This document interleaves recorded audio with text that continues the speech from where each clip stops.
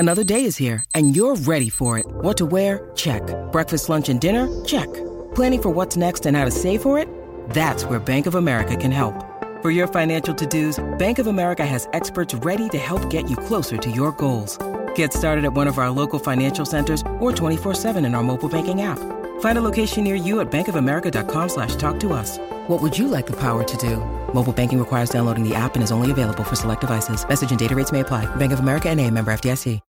When you need mealtime inspiration, it's worth shopping Kroger, where you'll find over 30,000 mouth-watering choices that excite your inner foodie. And no matter what tasty choice you make, you'll enjoy our everyday low prices, plus extra ways to save, like digital coupons worth over $600 each week. You can also save up to $1 off per gallon at the pump with fuel points. More savings and more inspiring flavors make shopping Kroger worth it every time. Kroger, fresh for everyone. Fuel restrictions apply.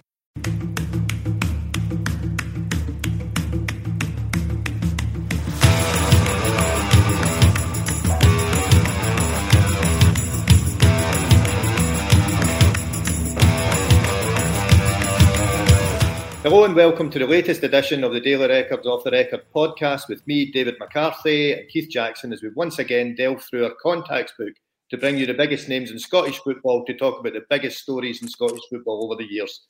Today we're speaking to a man who has been one of the biggest influences on our game, both as a player and a manager, since the early 80s when he was part of the Aberdeen team that conquered Europe. He scored for Scotland at a World Cup, played for English giants Leeds and Manchester United, and embarked on a managerial career that saw him return to his Scottish roots in 2005 to follow in Martin O'Neill's footsteps as manager of Celtic. 3 league titles, 2 League Cups, and a Scottish Cup, and the last 16th place in the Champions League. Later, he left for Middlesbrough before heading back up the road again to manage Scotland in 2013. Two last 16 places in the Champions League. Back to back. Back to back. Okay. Before heading back up the road to manage Scotland in 2013, before leaving his post 4.5 years later, he's still involved in the game as technical director at Dundee and can be found most Saturday mornings watching the club's flourishing academy, kids in action. I know because I've seen them. A very warm welcome to Gordon Strachan. Good day. How are you? Hello again. Hello again. I see you've still got on the same clothes as last week, and so have we. Well, I was going to put a tie on to make it look different. Gordon, By the way, you're on for a week. By the way, this Lucky career. You get aerosols for 96 hours now. You think this has gone on a long time? Your career has almost been 50 years. Oh, it's astonishing. I know, and most of it's been sitting in front of you two. Right. Just the enjoyable bits. There we go. Gordon, see before, and I only know this from Wikipedia. I don't think we've ever discussed it, but I don't know if you've seen your own Wikipedia page. But before, you're joking. Before it all starts, before you sign for Dundee, before you get the move to Aberdeen in '77. There's a line in there that it nearly didn't start at all because of an eye injury that you picked up playing football at school. Is that factually correct? Did that happen? How close did it get to never being able to have a career in football? Well, when I did it, I thought, oh, Jesus, I'm at a problem here. But I never thought about playing. I just wanted to play football at that point. Right. And yeah, I'm half blind in one eye. Is that right? Yeah.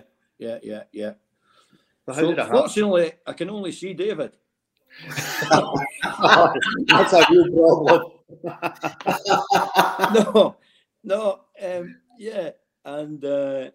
was. I was going from one class to another. And you see a ball, right? I'll kick it about, show everybody how good it is. But I stumbled and fell, and my hand went on the ground with a pen, and I fell. My head went right on the pen, and it went to shoot to the back of my eye and nicked the optic nerve. And so I went to the headmaster, typical in the days. I went, by the way, there's blood pouring from my eye here. And he says, I can go home. He went, no, just have a lie down the settee for a bit. So I had to lie. Go to the medical room. No, I didn't even have a medical room. So I eventually went home and they took me to hospital. I was in hospital for about 2.5 weeks. So, So it's never been a major there's a couple of things that makes a problem. But when I went to Man United, because I always turned my back on the ball because I always didn't want anything hit my eye because I knew fine well if I lost the other half of it, I might be in trouble here. But I didn't really think about it during the game unless it was in a wall. And I went to Man United and Ron Atkinson says, right, you know, it's like, right, kid, you can go in the wall there. And I went, two things. I'm small and I'm a coward. So there's no point in putting me in the wall. Right?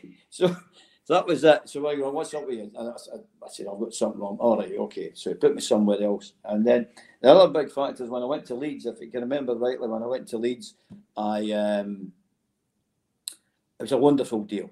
And it was a great deal for my family. And I thought I must get through this medical. Mm-hmm. If you remember rightly, he's at Hartford had a medical at Leeds and he had a heart problem. So the Leeds thing was so strict and strenuous medical. It was over 2 days. And my eye test come along. And so my good eye is this one. So I had to put, this is my bad one. So I read the A, B, C, D, da, blah, blah, blah. And the guy says, right, change. I went, okay. So I just changed. And I read it. He went, that's perfect. I went, thank you. And I went out the door. And he became one of my best mates, actually, this lad. Yeah, I had that, but I got started. It's never really been a problem as such, no. Mm-hmm. Well, incredible. But I mean, you know, had a split millimetre left or right, and aye, yeah, I'm not having this conversation just now, I guess. You know, it's unbelievable. Oh, blast. There's always a downside. So, you know, you've cut your teeth in at Dundee, Gordon. I guess the first really big moment is the move to Pittodrie, and I think it was November '77. You signed for Billy McNeil. Mm-hmm. And obviously the club's going places at that point. And within a year, you're joined by Alex Ferguson. Billy's gone back to Celtic. Alex Ferguson becomes the manager. And, you know, it's a chapter in the club's history that it's never going to be surpassed. I mean, yeah. And we're coming up to a very important anniversary, obviously, of 1983. You'll be a big part of the club's celebrations. I mean, you just must look back on that as almost like a real life fairy tale to have been involved in. At the time, I'm guessing it just felt perfectly natural. But, you know, looking back now, it's ridiculous what happened. Yeah, and you got to remember that at that period of time, which I would say people might disagree, it might be in the 60s, where Celtic won the European Cup for the first time, which was tremendous. Rangers got to final early 70s. They got a final as well in the 60s as well. Mm-hmm. But in the 80s, first of all, when I got to Aberdeen, everybody thought it was hunky-dory. I was useless for a year. I mean, absolutely minging. I was the one, you know, when they're naming out the team and when the team comes up, number 6, Wally Muller, way, number 7, Gordon Strachan, oh, Jesus Christ, you know. You get that mumbling sound, which I've always hated naming, shouting teams out like that. Anyway, yeah, if you think about this 80s, and people think that Aberdeen dominated left, right and centre, well, you had Dundee United and Celtic. Celtic are a right good side there at that time. If you look at the early 80s, they won the league twice. Dundee United won it once. And I looked it up recently, and the form guide and the rankings in Europe, Aberdeen were first and once and second and the top 10. Celtic got to 11th in that in UEFA rankings, and Dundee United were between 11th and 15th. At times. So to win that league at that time, you had Rangers. You've got to beat 2 of the top teams in Europe to win the league, which is phenomenal. It wasn't just beating teams in Scotland. You were beating the best. Dundee United were getting to finals and beating Barcelona. Celtic were beating Dundee and us, and they won it twice. People tend to forget what a wonderful side Celtic had. With Davy Provan, Paul McStay, Aitken, Charlie Nicholas. It was wonderful. That period was a wonderful period for Scottish football, and the competitiveness was unbelievable. And the Dundee United team, magnificent. There's a Rangers team there who were always going to give you problems. We had to play them a couple of finals. but always there. So you had to beat the best, some of the best teams in Europe to win the league. Yeah. We spoke, Gordon, to John McMaster a few weeks ago on this, and he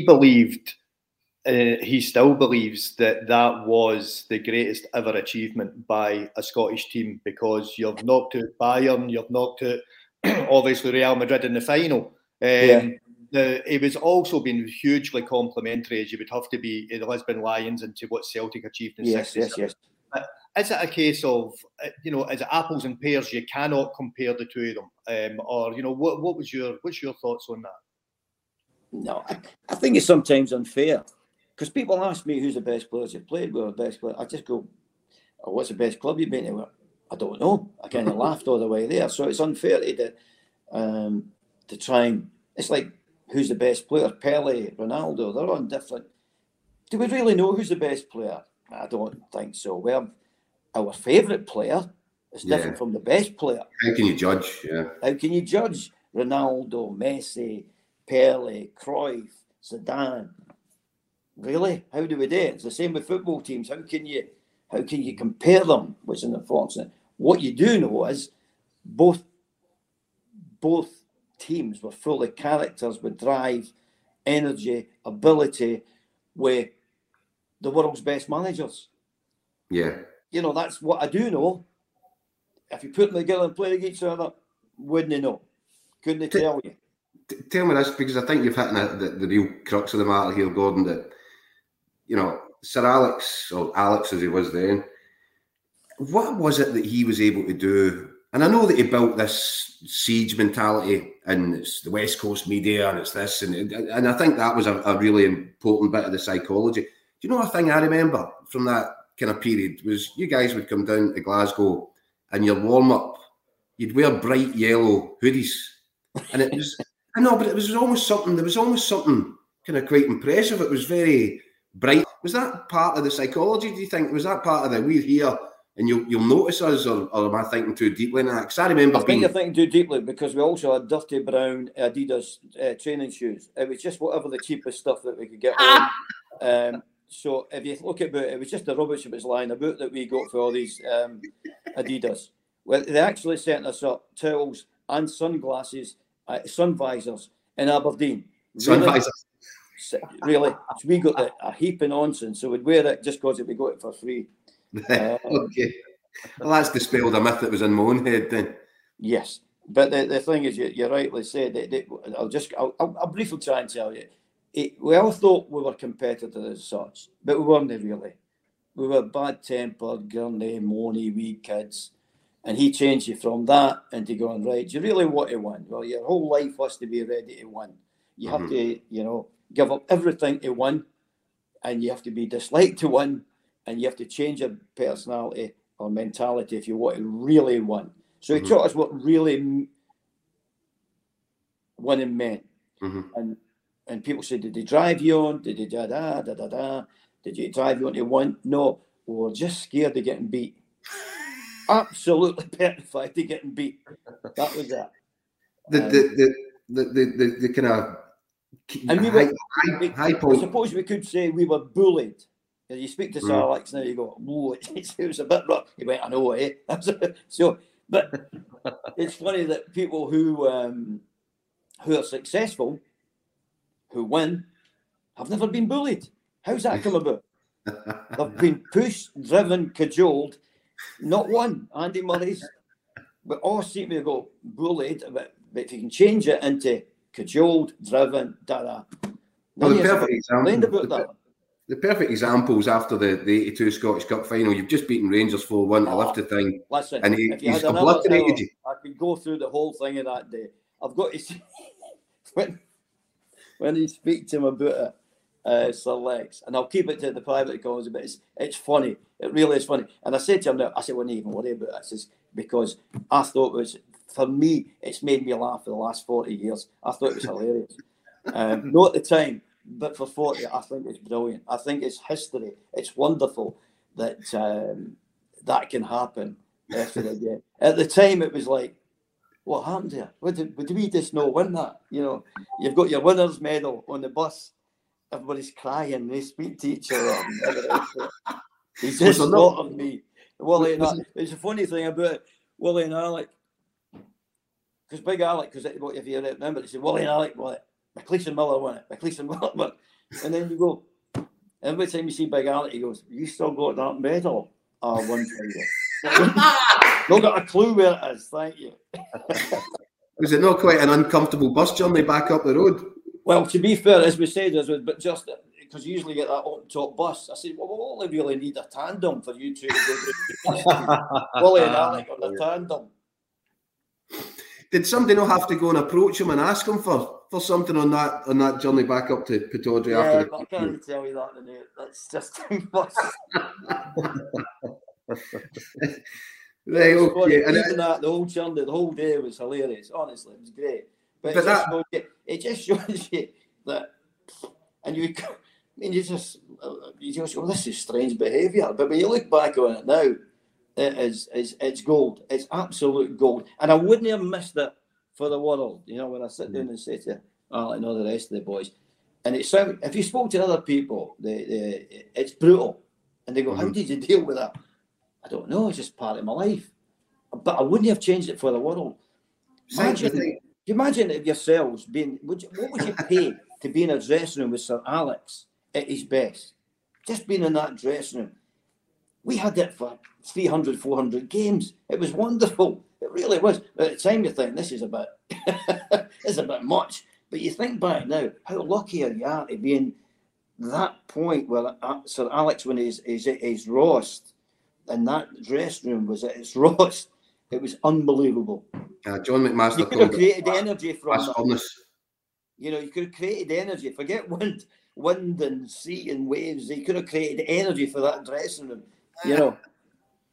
And of course, when you left Aberdeen, you must have been thinking, well, that'll be the last time I'll be in a dressing room with Sir Alex, or Alex as he was then.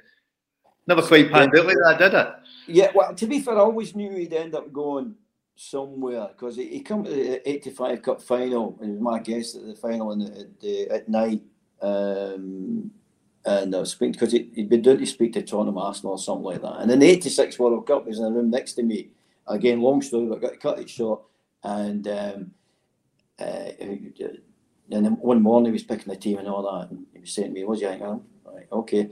Then he says, "I said, when are you think about moving on?" He went, "I'm only going to leave Aberdeen for Barcelona, Man United." And I went, "I hope to Christ it's Barcelona." What do you mean? I went, "Wow." So he turned up, so it's fine. And to be fair, I really should have known because, funny enough, Martin Edwards and people like that always kept asking me questions about Sir Alex and things like that. And me being naive, I thought they'll just be nice, but you could see that they were picking my brains for what Sir Alex was, you know, what he did. The thing is, Gordon, right? We talked about 82, the reaction after the cup final, but a year later, you've won in Gothenburg. Does that not suggest to you that the standards he was demanding, as difficult as it might have seemed or been to take at the time, well, they manifested themselves in the greatest moment in the club's history? That's right. Well, the standards were there everywhere. I mean, the standards were everywhere. Everything we did, the way we dressed, we did, you know, he'd know where we are, you know, discipline. It was like, even for the youth team players, my babysitter for a while was Brian Gunn and Eric Black. Because he'd say to them on the Saturday night, "Where are you going?" And I always think, "No, you're babysitting for McGee or Strachan." So they worked both ways. So they wouldn't go out and have a drink. You know, the young men at 18, 19, they'd be babysitting for me and Mark and Wally Miller. And the other thing is, in the Monday morning, you get them in and go, what time did Strachan get in last night and Saturday night? So was with McGee? Yeah. Were they eat curries? Aye, they were. Okay, right. Okay. Absolute genius. The discipline was great. And I remember getting sent off against Tottenham in a friendly on a Tuesday night. So I got sent off. So he sent me up to Elgin with the B team the next again night. That's right, you're away to Elgin. Right, okay, way to Elgin. So the discipline was unbelievable. Was it the same at United, Gordon, or was it even absolutely worse? Completely different? Just turn up on Saturday, do what you want in Man United. You know, Man United. Oh, you're talking about Sir Alex? Aye. Oh, right. Yeah, when he comes down. Just took him a wee while to get it going there because he had huge characters there, and they had their own kind of. It was like a football party kind of atmosphere that we had at Man United, you know. Mm-hmm. So it took him a wee while to sort that out. Once he got his own people in, all the rest of it, and he got the discipline that he needed, then they become a different animal. But it took a wee while to get it done, that's for sure. But I bet everybody's glad now that they gave him that time to allow it to happen. Because it was that I spoke recently with Archie Knox. He told me a story about Lee Sharp just signed for the club, bought himself in the first week, bought himself a big shiny, I don't know what it was, expensive car, flashy car, and Sir Alex was raging and got Archie Knox to go in and say to Lee Sharp to get to his office, he's fucking raging with you. I was there when Lee signed, yeah. Right. So he never, suffice to say, he never brought that motor back to the training ground. No. It was great, that stuff. Oh, it was great. That's control freakery, though, isn't it? Listen, it was basically what I was saying to somebody because he was speaking. What did he want? You never ever let your teammates down. That was a big thing. You never ever let your teammates down. Mm-hmm. And it also your family. There's loads of stories about that as well. But these are after dinner things for ages, and it's more than £250. So there's plenty there, but the discipline was phenomenal. We didn't like it. We thought it was rough, but it was the best thing that could ever happen to us.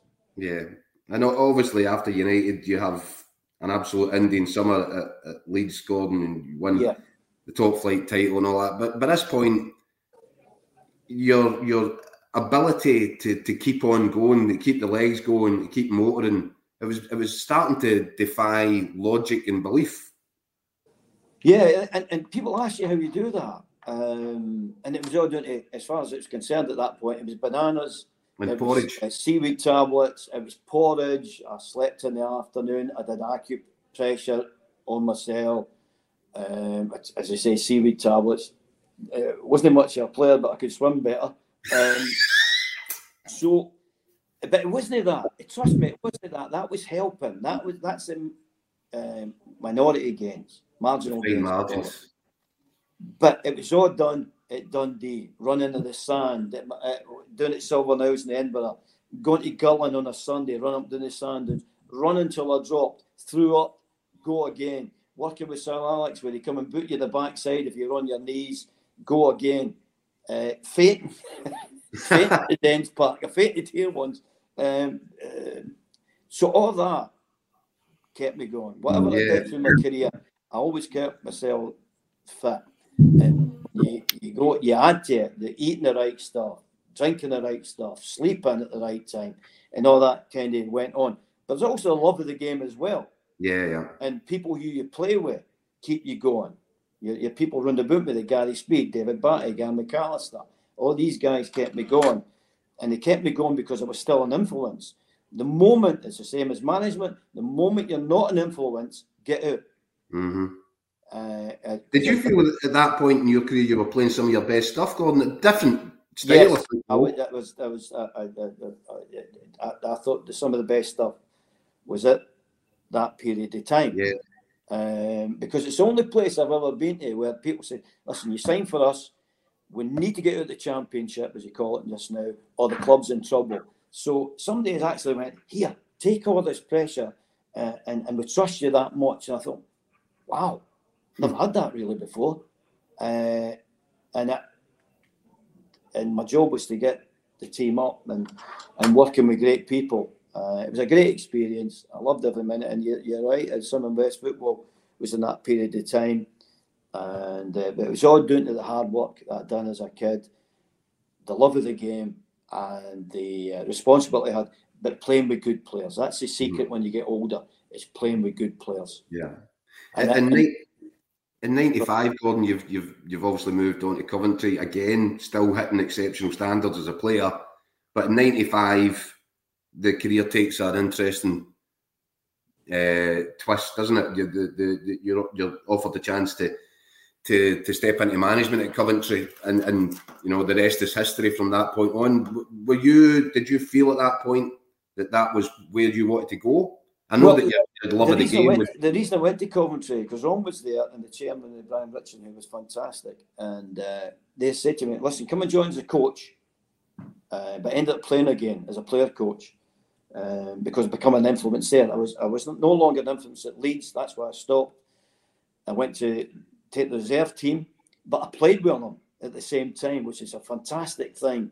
I could coach them and be with them on the field. So I loved every minute of that. I was at Halifax. Then I went to Coventry because they said, come to Coventry, and when Ron packs in, you've got the job, guaranteed. So that's why I went there. And that worked out really well. I really enjoyed that. It had been player manager, like enough, but I enjoyed it. Yeah, but that was it. You know, that was the new road that you were going to go down. It was kind of written in the stars that management was going to be the next thing for you. Yeah. Yeah. So by the time you get to Southampton, Gordon, was that 2002? 2002, I think. 2001. Yeah. Something like that. 2001. Yeah. Your personality started to really come out in terms of, you know, you became kind of famed for, you know, what was can we have a quick word? Yes, certainly, velocity, that sort of thing. was that you growing into the job? Because that's the thing. No, that was me. First of all, I've got a sarcastic streak to me, which you know, and I like people laughing, so I like to try and make people laugh. But also, it's a defensive mechanism as well. When you're in an interview sometimes, and I say some things, you think, "Oh, did I really say that?" But it was a mechanism to throw, because you know fine well, it's like when you're at these big clubs, it's 1 against 40 out there. And the flying in for everywhere. It's like being on trial. Why did you do that? Oh, just because I wanted to, you know. But you know, and you know, you see some spotty who's never played football in his life asking about your tactics. Really? You're asking me that? Like, anyway. Sorry, Gordon. Sorry, David. I forget you. It was just to throw people off sometimes, to throw them away from where it was meant to be going. Right. And sometimes listen. I look back and sometimes, but I've always kind of apologised to anybody I thought I'd been over the top to and things like that. But sometimes you're at a club and you just feel the whole world's against you at that point. And that was heavy pressure at Southampton. It's amazing that, you know, Klopp, Mourinho, but it's, they're very, very good after that. But because they're always fucking winning. You know, try and be on the other side. It's a different thing. You know, and it's funny when they actually get beat, you can see them going, well, I don't like this. So you're getting a bit, well, you know. Yeah, you can. Klopp's been really prickly over the last few while, hasn't he? They'll change. When you're winning, it's fine. Life's great. So, you know, so it was a kind of defensive mechanism as well. And then, Gordon, obviously, the Celtic job arrives. Unexpected?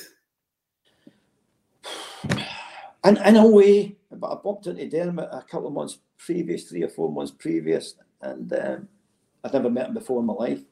And he said to me, listen, if the Celtic job does come up, because I promised my wife to take a break from football, which we did. We went to Europe. We always do that, and go to Australia.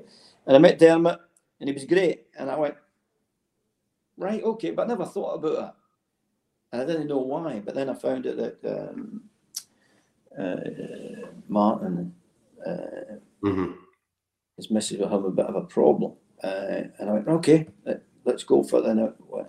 And then I go, right, okay, let's go. That'd be great. I can spend loads of money and it'd be great. I thought I knew about Celtic, and I got there. Then Peter said to me, "Whoa, just a second. It's not the same Celtic as it was for the last 4 years. We need to cut back on this. We need to cut the wages. We need to do that." I went, all right, okay. That's fine. But anyway, it ended up fantastically well. Yeah. Yeah. But when you talk about, you know, pressure situations, you've gone in, you've taken over from Martin O'Neill after the job that he's just done. Yeah. He's got in a European final. Your first European match was Bratislava, which didn't go particularly well. Yeah. I remember you telling me that your watch had stopped at the press conference after the game. You said the ball had stopped. And then, you know, as I said to somebody, I said, you know, on my headstone on top of my grave, it'll have this is still better than Bratislava. You know, what a night that was. Everything could go wrong. Even the training before it, there was people missing training because they thought they could go and speak to other clubs. And, well, you did, I can speak. No, you can't. You have to be at training. Nobody knew Paul Telfer. He just turned up 2 days before. Chris Sutton, he broke his jaw within 20 minutes. Lenny ran into him. So everything that went wrong could possibly go wrong. But that's when Dermot come down after the game. Don't worry about it. It's never a problem with me. You'll only see me when you're in trouble. And he was right. You know, when I needed help, he was there. Mm-hmm. He's a fantastic chairman owner, and when he needed help and when I needed defended, he would be there, which was great. To recover from that start to go on and win the title and you know, lay the foundations that you did, Gordon, that's an achievement in itself, wasn't it? That was an achievement in management alone, just that first season. Yeah, but as I said, the best thing I ever did was get Tommy to join me and make me understand the whole Celtic thing, the mentality of the supporters and everything else. So that was the best thing. So, matter of fact,